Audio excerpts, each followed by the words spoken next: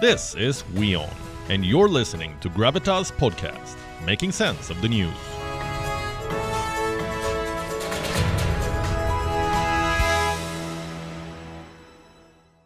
On to Saudi Arabia now, which is raising an alarm.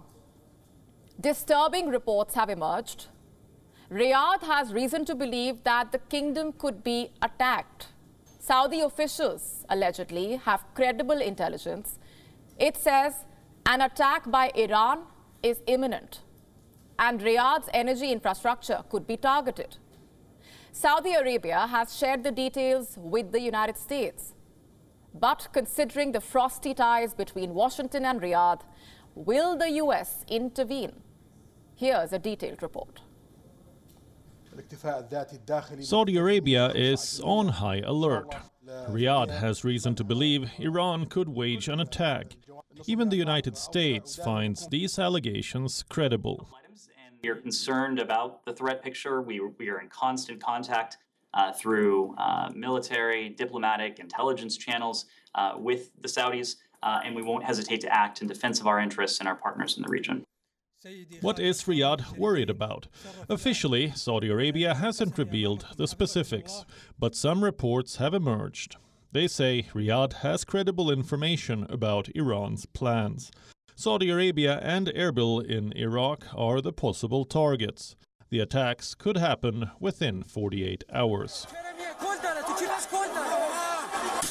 Reports quoting Saudi officials say they are supposed to serve as a distraction and turn the attention away from the civil unrest in Iran. Since September, Iranians have taken to the streets in large numbers against the regime.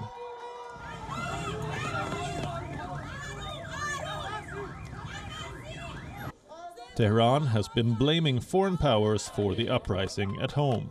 Iranian officials have publicly accused Saudi Arabia, Israel, and the US of instigating the demonstrations.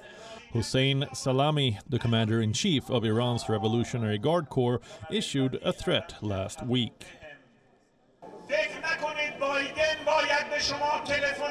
Do not think that Biden must call you and tell you to take to the streets, or Dempsey, or McKinsey, or Benny Gantz, or Lapid for that matter, or Saudi Crown Prince Mohammed bin Salman, who diced up the corpse of that journalist and dissolved it in acid. These people will not call you directly.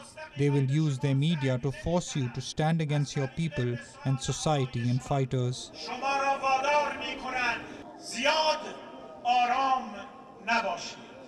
Do not stay too calm. You cannot create anxiety for a people and stay in peace yourselves.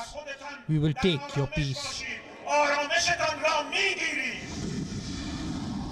Already, tensions have been high in the region. In September, Iran launched a series of airstrikes.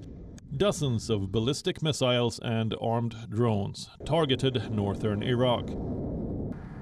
In one of the instances, the American forces in Iraq were forced to retaliate. They detected a drone that appeared to be headed towards a US base. The American forces scrambled a fighter jet to shoot it down. Now, Saudi Arabia says the same region could be targeted again, and it has drawn the attention of America towards its intelligence. For the US, it won't be easy. The Biden administration's ties to the kingdom remain strained. Riyadh has miffed US President Joe Biden over oil production. Saudi Arabia and other oil producers have decided to cut their supplies in order to raise the prices. Under pressure from other Democrats, President Biden decided to review the relationship. Right now, they're calling for a stopping of U.S. arms sales to Saudi Arabia. Do you support that legislation? We're going to react to Saudi Arabia, and they're doing a consultation when they come back, and we will take action. America has now committed to act if the kingdom faces an attack. But how far is the Biden administration willing to go?